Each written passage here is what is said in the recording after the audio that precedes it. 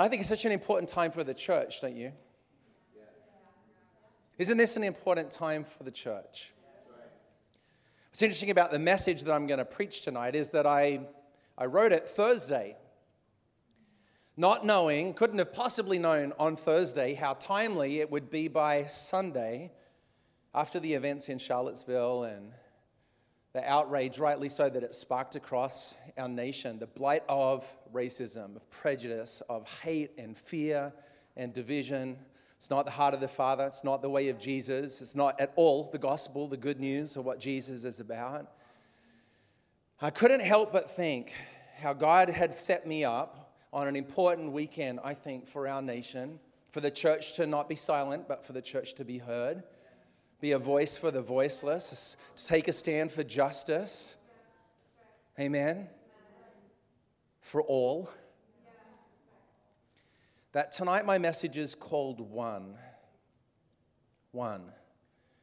At a time when I think many in our nation are hurting and asking big and important questions, and I think many in their faith are praying and acting, and it is both. I think this message is important for us tonight, and I pray it'll encourage and inspire and maybe even challenge us to press into what God is doing at the very bedrock foundation of our nation and the nations of the earth right now. I want to speak to you about one. Does that sound like a good idea? Yeah.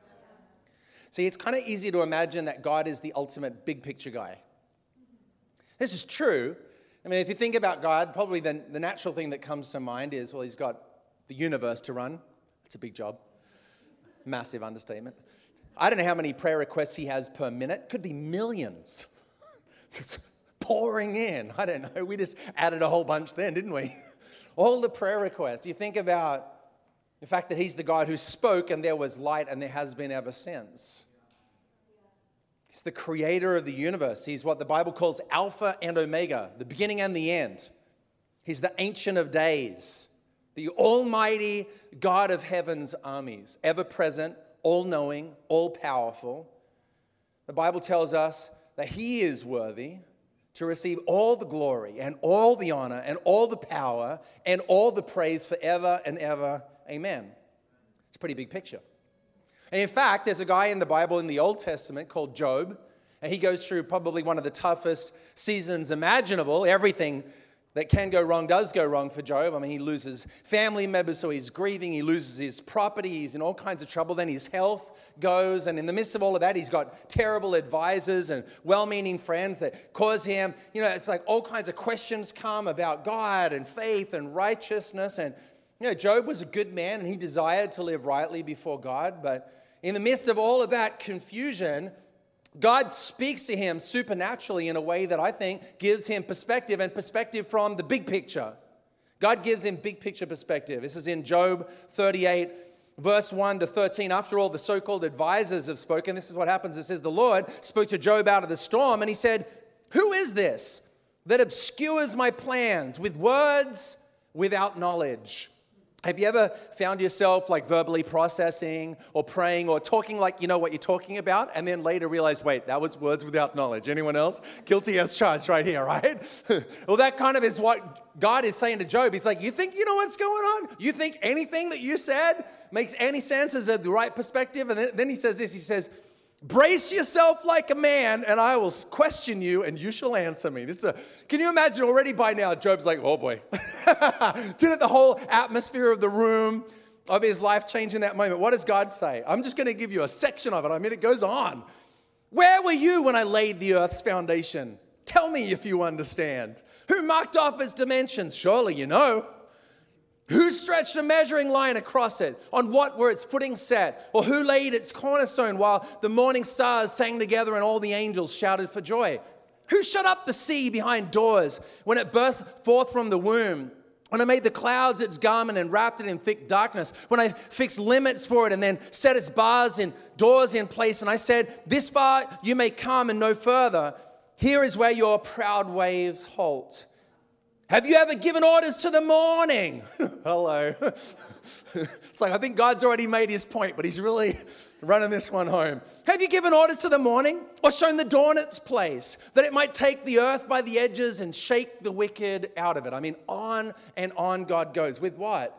Well, it's, first of all, this overwhelmingly is a reminder of God's power, God's presence. He's almighty. It's also a reminder to us from the big picture for Job. It's like Job, in some way, had lost perspective. God reminded him that he is human, that he is finite, but that God is all-powerful. And then in some ways, to paraphrase, he had no perspective at all on what was really going on. God speaks to him from the big picture. You know, one of the things I love about following Jesus is it's not either or. Most times it's both and. So all at once, everything I said is true. God is, in the sense, the ultimate big picture guy, if you could put it that way. And yet he's the God of one. You know, I was reading just recently, having a quiet time, having my devotions in the morning, and I read the whole book of Philemon, which sounds like a big achievement unless you know that it's like basically one chapter, not even a long chapter at that. So before you're like, wow, he's so spiritual. Yeah, it's not that big of an achievement, let's be honest. So I was reading in my devotions, and I read the book of Philemon, and I noticed a few things. One was, I don't know how to pronounce that name. And so I asked other people. I thought maybe it's an Australian thing. This happens to me all the time. I mean, it's confusing. But it turns out other people, no, it's like Philemon. I was like, all right, nobody knows. So I'm going to go the Australian way, which is to shorten it, Phil. That's basically what Australians do to everything. That's right, we shorten them, and then you're on safe ground. So Phil, the book of Phil in the Bible, one chapter long. So that was one of the things that I noticed, probably not the most significant thing that I noticed, let's be honest. But I noticed, as I'm reading this book, I'm stepping back from it. I've read it before, but I was thinking, what is this book about? The Apostle Paul wrote it as a letter to help one guy, Onesimus, who was an escaped slave. And somewhere along the way, Onesimus, after escaping slavery, becomes a follower of the way of Jesus, and now is on the eve of returning to his former master. And the Apostle Paul writes this letter to accompany him on his journey back. So Paul, the Apostle Paul, kind of in the social pecking order of the day, a big deal, writes a letter for a man who was a slave. And he calls in a personal favor from Phil, as we'll call him. Because as it happens, Paul had impacted Philemon's life as well. I want to read you a little excerpt from the letter. We're just going to read verses 8 to 16. The Apostle Paul says this. He says, therefore, although in Christ I could be bold and order you to do what you ought to do, yet I prefer to appeal to you on the basis of love. By the way, you could preach a whole message on that thought. Appealing to you on the basis of love. He says it's none other than Paul, an old man and now a prisoner of Christ Jesus. By the way, you're going to notice, Paul, if he has a button he can press to help Onesimus, he presses it in this letter. He is laying it on thick. This is like a archetype of the persuasive letter, right? He says, I'm an old man, a prisoner of Jesus. Now I appeal to you for my son, Onesimus, who became my son while I was in chains. Formerly, he was useless to you. Now he has become useful both to you and to me. And I am sending him, who is my very heart, back to you. I would have liked to keep him with me so he could take your place in helping me while I am in chains for the gospel. I got a few chuckles out of this letter, I've got to be honest, because this is some pretty heavy arm twisting that Paul is doing here, right? He could take your place in helping me while I'm in chains for the gospel, remember? But I didn't want to do anything without your consent, so any favor you do would not seem forced, but would be voluntary.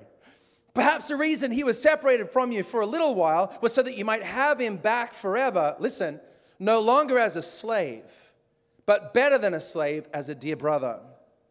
He's very dear to me, but even dearer to you, both as a fellow man and as a brother in the Lord. You know what I noticed? Obviously, I'm making fun of it, but Paul uses all the leverage he has on behalf, not of himself, but of Onesimus, the escaped slave, to try and ensure the safety and well-being of Onesimus when he returns to his former master.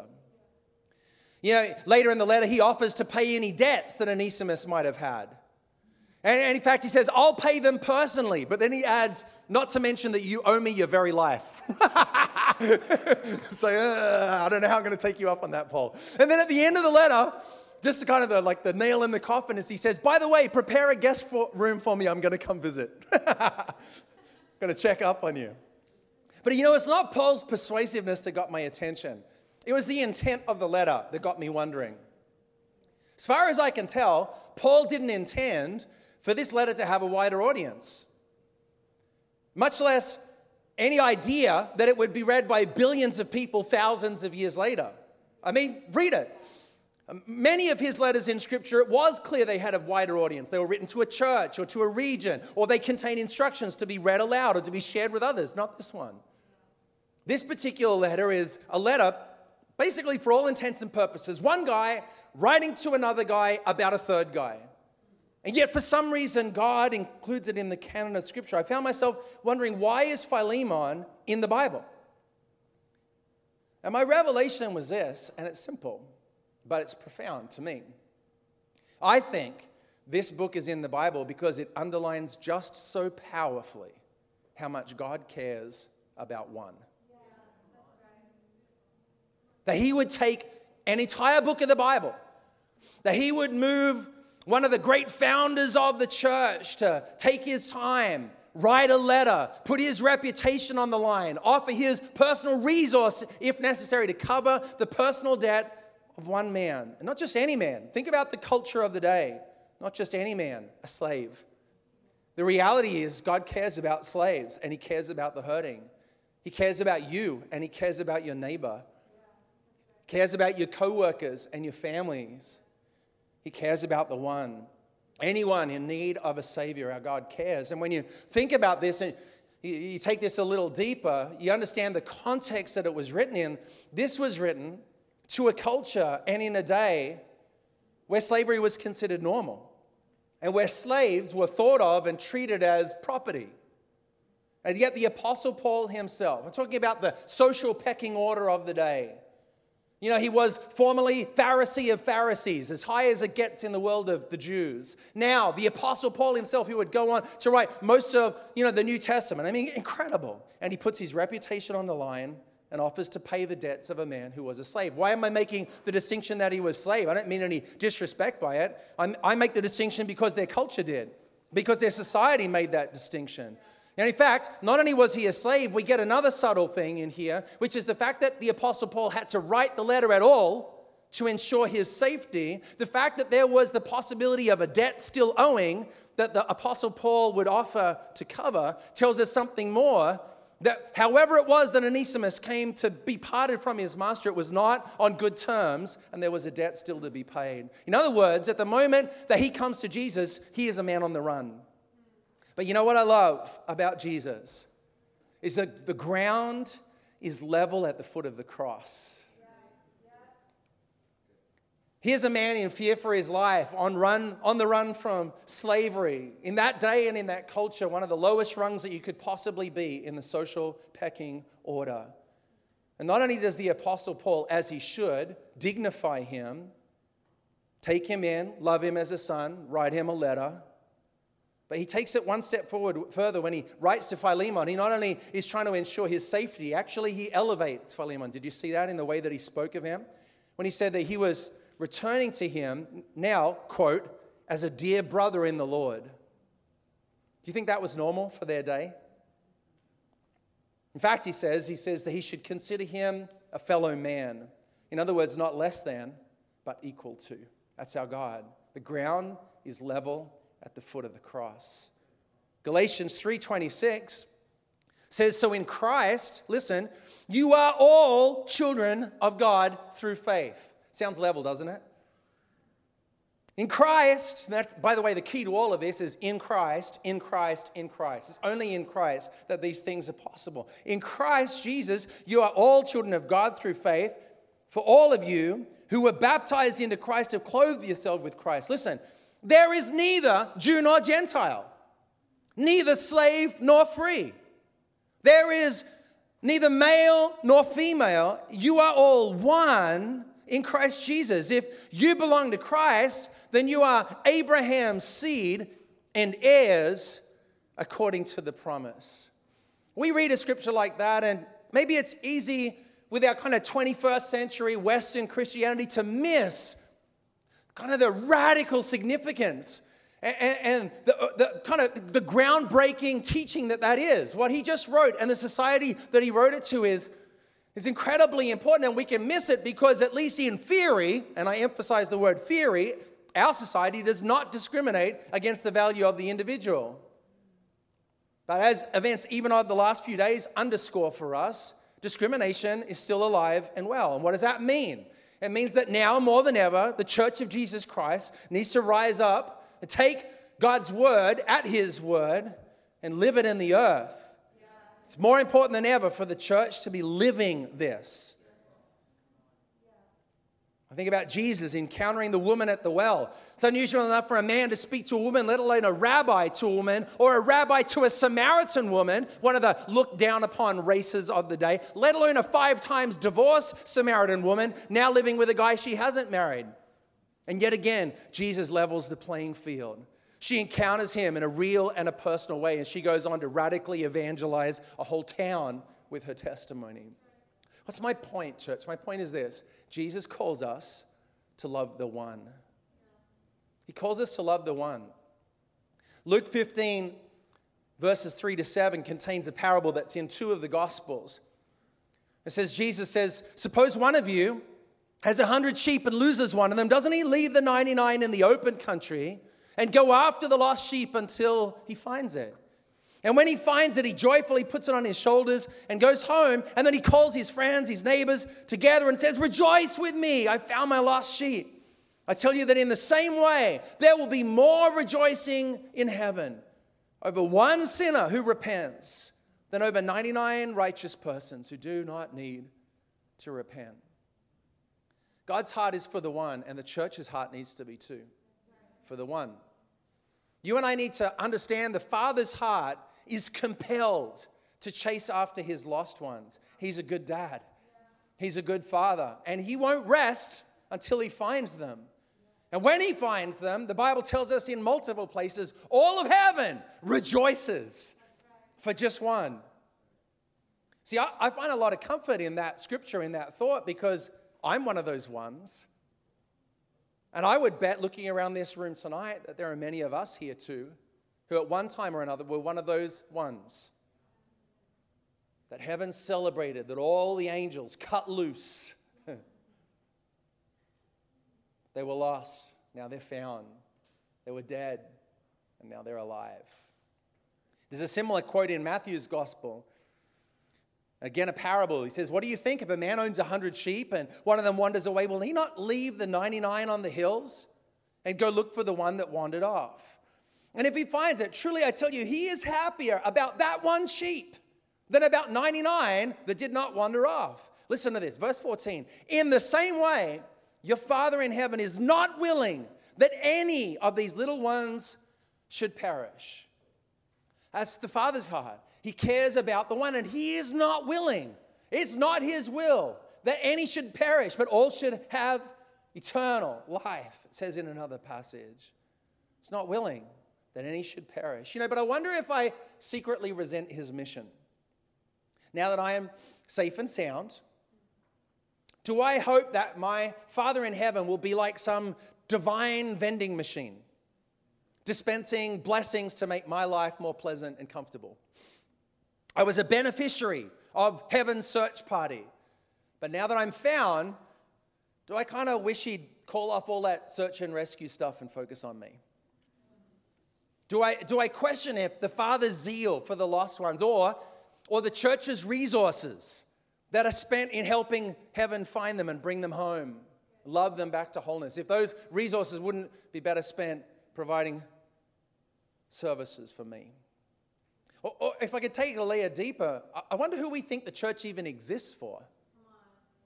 Who does the church exist for? I mean, on the one hand, are we like a Christian club? Is that what it is? The church is like a Christian club with a whole range of tantalizing products and services for members. Is that what the church is? It's easy to think of it that way. Is that what we are, or are we a rescue team? Are we a halfway house? Are we a lifeboat for the drowning? William Temple famously said the church is the only society that exists for the benefit of those who are not its members. Isn't that a good thought?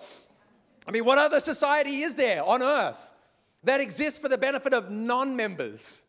But that's the church. What does that mean practically, though, for you and I? Is that the mission of the church is ever turned outward and not inward. That means we've always got to retain a passion and a zeal, a focus on those who are not yet here. And I wonder if I see with the same perspective that the Father does.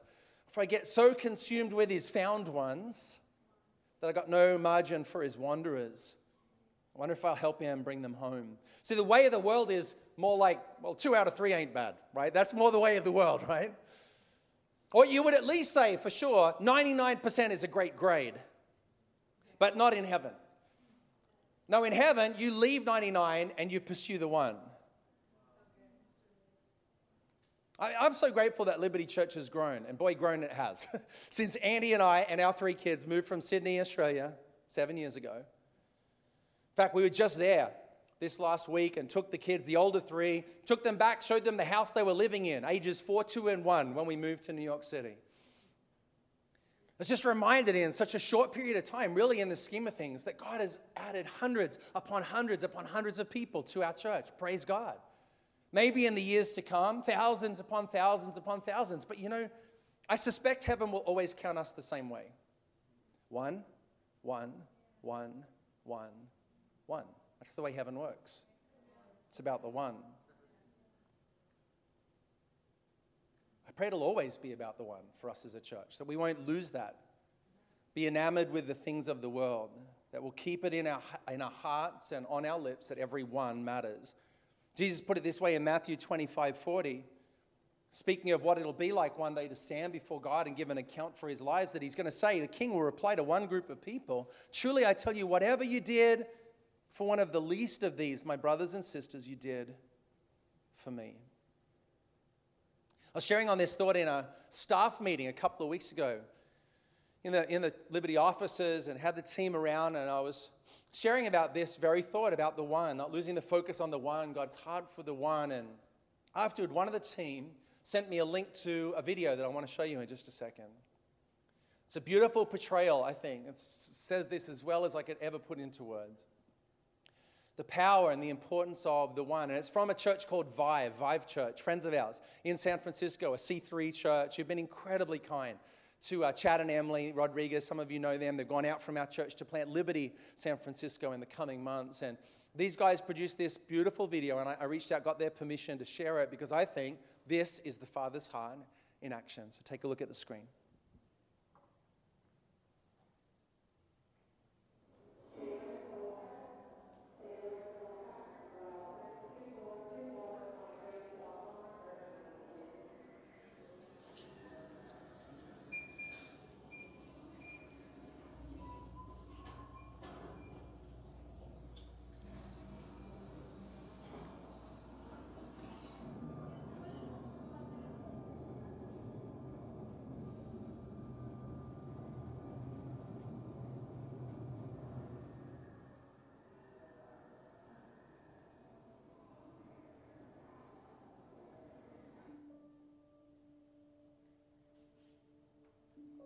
Sundown has about 25 houses in it. There's a post office and a couple of closed down stores. Our nearest neighbor is about 1.5 miles away.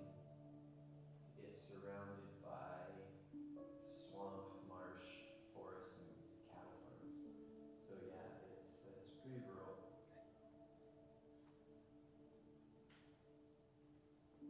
When we moved out to Sundown, a cascade of unfortunate events unfolded. The whole entire family got whooping cough. One of my daughters had a seizure. She developed epilepsy. My oldest daughter got diagnosed with aplastic anemia. It was just a constant battling of really bad stuff. We were losing it. We're always expecting something bad to happen. Every time the phone rang, I was expecting bad news. Every time I came up to a car accident, I was expecting it to be somebody I care for.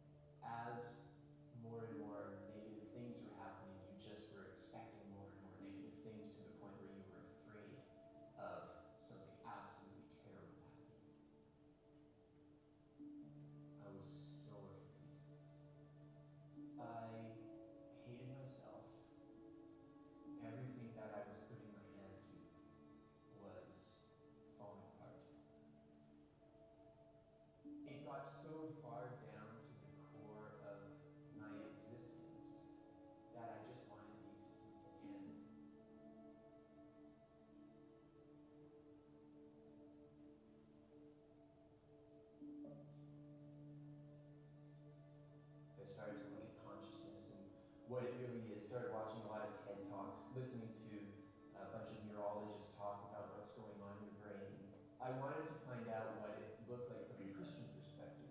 What are Christians saying about the brain? What are Christians saying about consciousness?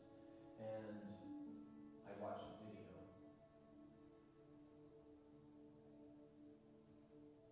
The first thing I noticed was that it was called Life Church. At the end, it mentioned the podcast. Because I have an hour and 45-minute commute, I put my headphones on and just started binging on it. 2 sermons on the way home, 2 sermons on the way back to work. I'm cruising out of heaven, listening to Pastor Adam.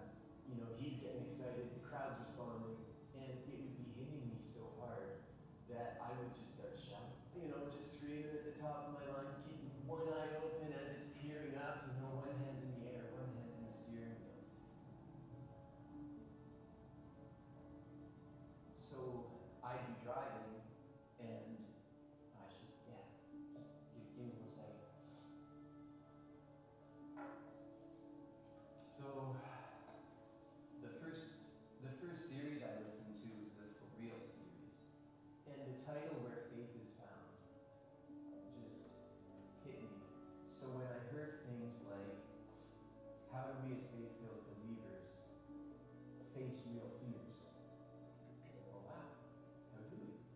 That's what I got to know. I just got hungry, because the more these things were hitting these areas, the more I wanted.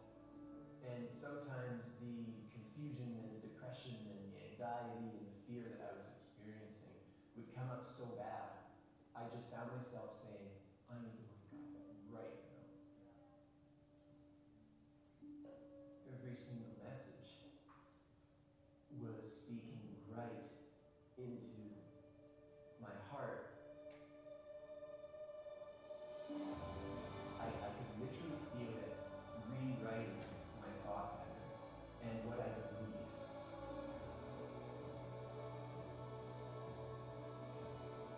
I went from hating my life situation, and now it's gone to having my hands up in praise.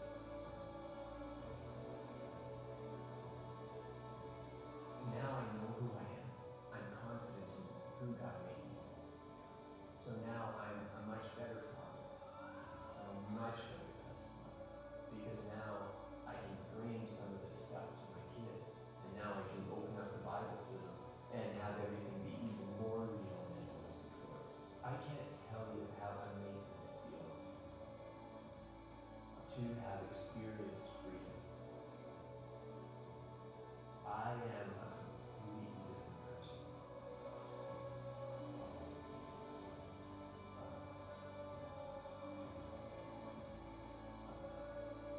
The thing that I would say to the team who put some stuff together, if God can use what you've done to touch one guy way off, so far away, it's all worth it. God found me out on the highway, in my car, out in the wilderness. The Good Shepherd leaves the 99 and goes after the one.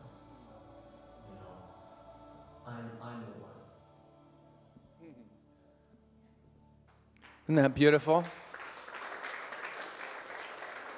I'm a mess every time I watch it. That statement, he ends the video, I am the one. God cares about the one. He loves the one. It's the heart of the Father. It's the heart of the gospel is good news.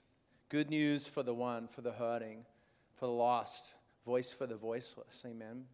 And yet, as I've been wrestling with this and thinking on this in recent weeks, I found in this beautiful both and that's so often in Scripture. And here's what it is that all at once, Jesus calls us to love the one, and yet the second thing is, he also calls us to be one. Did you hear that? Two truths together. He calls us to love the one, and yet he also calls us to be one. See, one of the dangers in our Western Christianity is that we very easily make the jump from God is all about the one to it's all about me. which is not the same thing, is it? They seem so closely related, don't they? Or at least they can, if I'm not paying attention. See, what God is really calling us here to, and I think it's so timely, and that's the beautiful thing about the gospel. You know, it is both timeless and timely, all at the same time. Is that he's calling us to love the one, and in this day, I think it's more important than ever that you and I learn what it means to be one. See, just before Jesus is arrested and ultimately crucified, dies in our place, he offers up this beautiful prayer in John 17. First, he prays for himself to be glorified, then he prays for his disciples that were about to step into this intense time of questioning and persecution. But then he also prays, by extension, for you and I. And here's his prayer. It's in John 17, verse 20 to 23. Speaking of the disciples, he says, "My prayer is not for them alone. I pray also for those who will believe in me through their message." And what's the prayer? Listen. "That all of them may be one. That all of them may be one, Father, just as you're in me and I am in you. May they also be in us, so that the world may believe that you have sent me. I've given them the glory that you've given me, that they may be one as we are one. I in them and you in me, so they may be brought to complete unity. Then the world will know that you sent me and have loved them even as you loved me." What's Jesus' prayer? His prayer is that we would be one, and his picture for what that means is the Godhead. That they would be one, he says, as we are one. What's he saying? Father, Son, Holy Spirit, one. His prayer is that you and I would be supernaturally unified, that we would be one. Us in him, him in us. And part of the end game of that, he makes clear, is that so the world may believe. You know, when you and I, despite our differences, come together in supernatural unity that's only possible in Jesus, it's a testimony to our world. The opposite is also true. Does anything do more to undermine the witness of the gospel than disunity, division, judgment, and attack? I notice it's in him that we can be one, that we would be a witness to our world. It's a supernatural thing that God does in us. I was reading a very challenging book while I was on vacation, a really good read that I highly recommend. The book's called The Next Evangelicalism. It's written by a brilliant Asian American pastor by the name of Sung Chan Ra. And I want to read a couple of excerpts from his book when he talks about individualism in one chapter, which is not the same thing as the value of the one. Individualism is where we go so much further. He says the American church, in taking its cues from Western white culture, has placed at the center of its theology and ecclesiology the primacy of the individual. The cultural captivity of the church has meant that the church is more likely to reflect the individualism of Western philosophy than the value of community found in Scripture, reducing the Christian faith to a personal, private, individual faith. And he goes on to say this. He says, our church life then becomes an expression of an individualism, yielding a self-absorbed narcissism. Instead of the church becoming an expression of spiritual life lived in the community of believers, or a spiritual life expressed in the context of neighborhood community, our church life becomes a fulfillment of our individual desires and needs.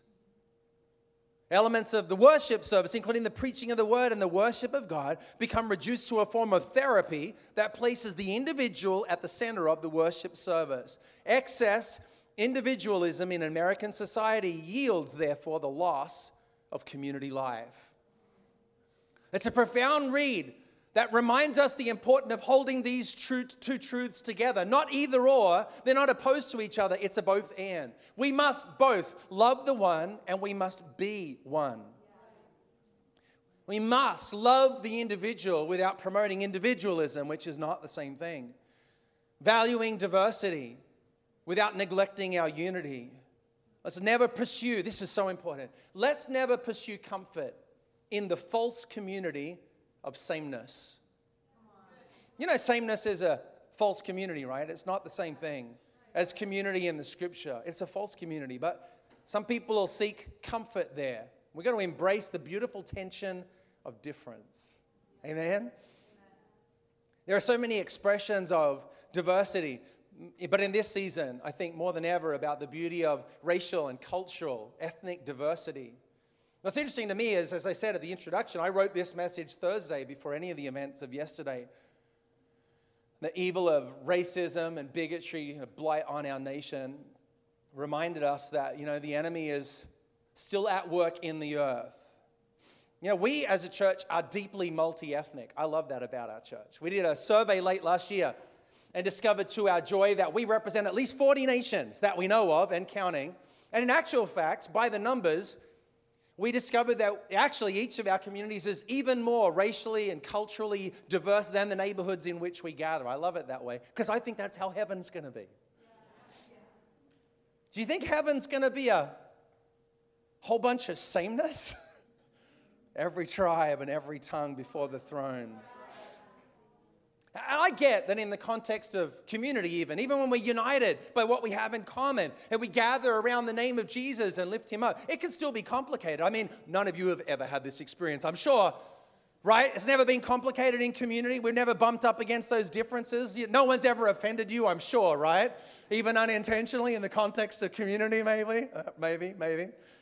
There's so many expressions of difference, gender difference and generational difference, but, I think maybe there's a temptation in the heart of people sometimes, even if it's unconscious, thinking to themselves, wouldn't it be easier if, we just had a church where everybody looked the same? Well, then we'd have to settle for a subculture, or even worse, a monoculture. Yeah. That's the last thing heaven's going to be. An enclave of sameness. That's not the heart of the Father. Our passion has always been, as a church, that we would reflect the diversity of the cities that we serve. And of course, it looks different even in New York from neighborhood to neighborhood. In Manzini, you'll get a kick out of this. In Manzini, we were celebrating that we had some white people. That's what diversity looked like there, right? Because it's all about the context into which we plant and pastor, what diversity and embracing diversity looks like. But it is the heart of the Father. I read to you earlier in the message, Galatians 3, and I want to read it again, but emphasize something different. This is what it said. Galatians 3, 26 to 29 said, in Christ Jesus, you are all children of God through faith. For all of you who are baptized into Christ have clothed yourself with Christ. There is neither Jew nor Gentile, neither slave nor free, nor there is there male and female. Listen, what's the key? For you are all one in Christ Jesus. If you belong to Christ, then you are Abraham's seed and heirs according to the promise. I'll bring it home with this, but you've got to realize, what is this scripture saying? In these few powerful verses, Paul weaves together these two beautiful truths, equality and unity together. Equality in that he addresses us in the plural. He says, you are all what? Children, plural. You are all children of God through faith. He says at the end that you are all Abraham's seed and then heirs, plural. That's our beautiful diversity reflected in the body of Christ, but level at the foot of the cross. But he also says he addresses unity when he addresses us in the singular, for you are all one.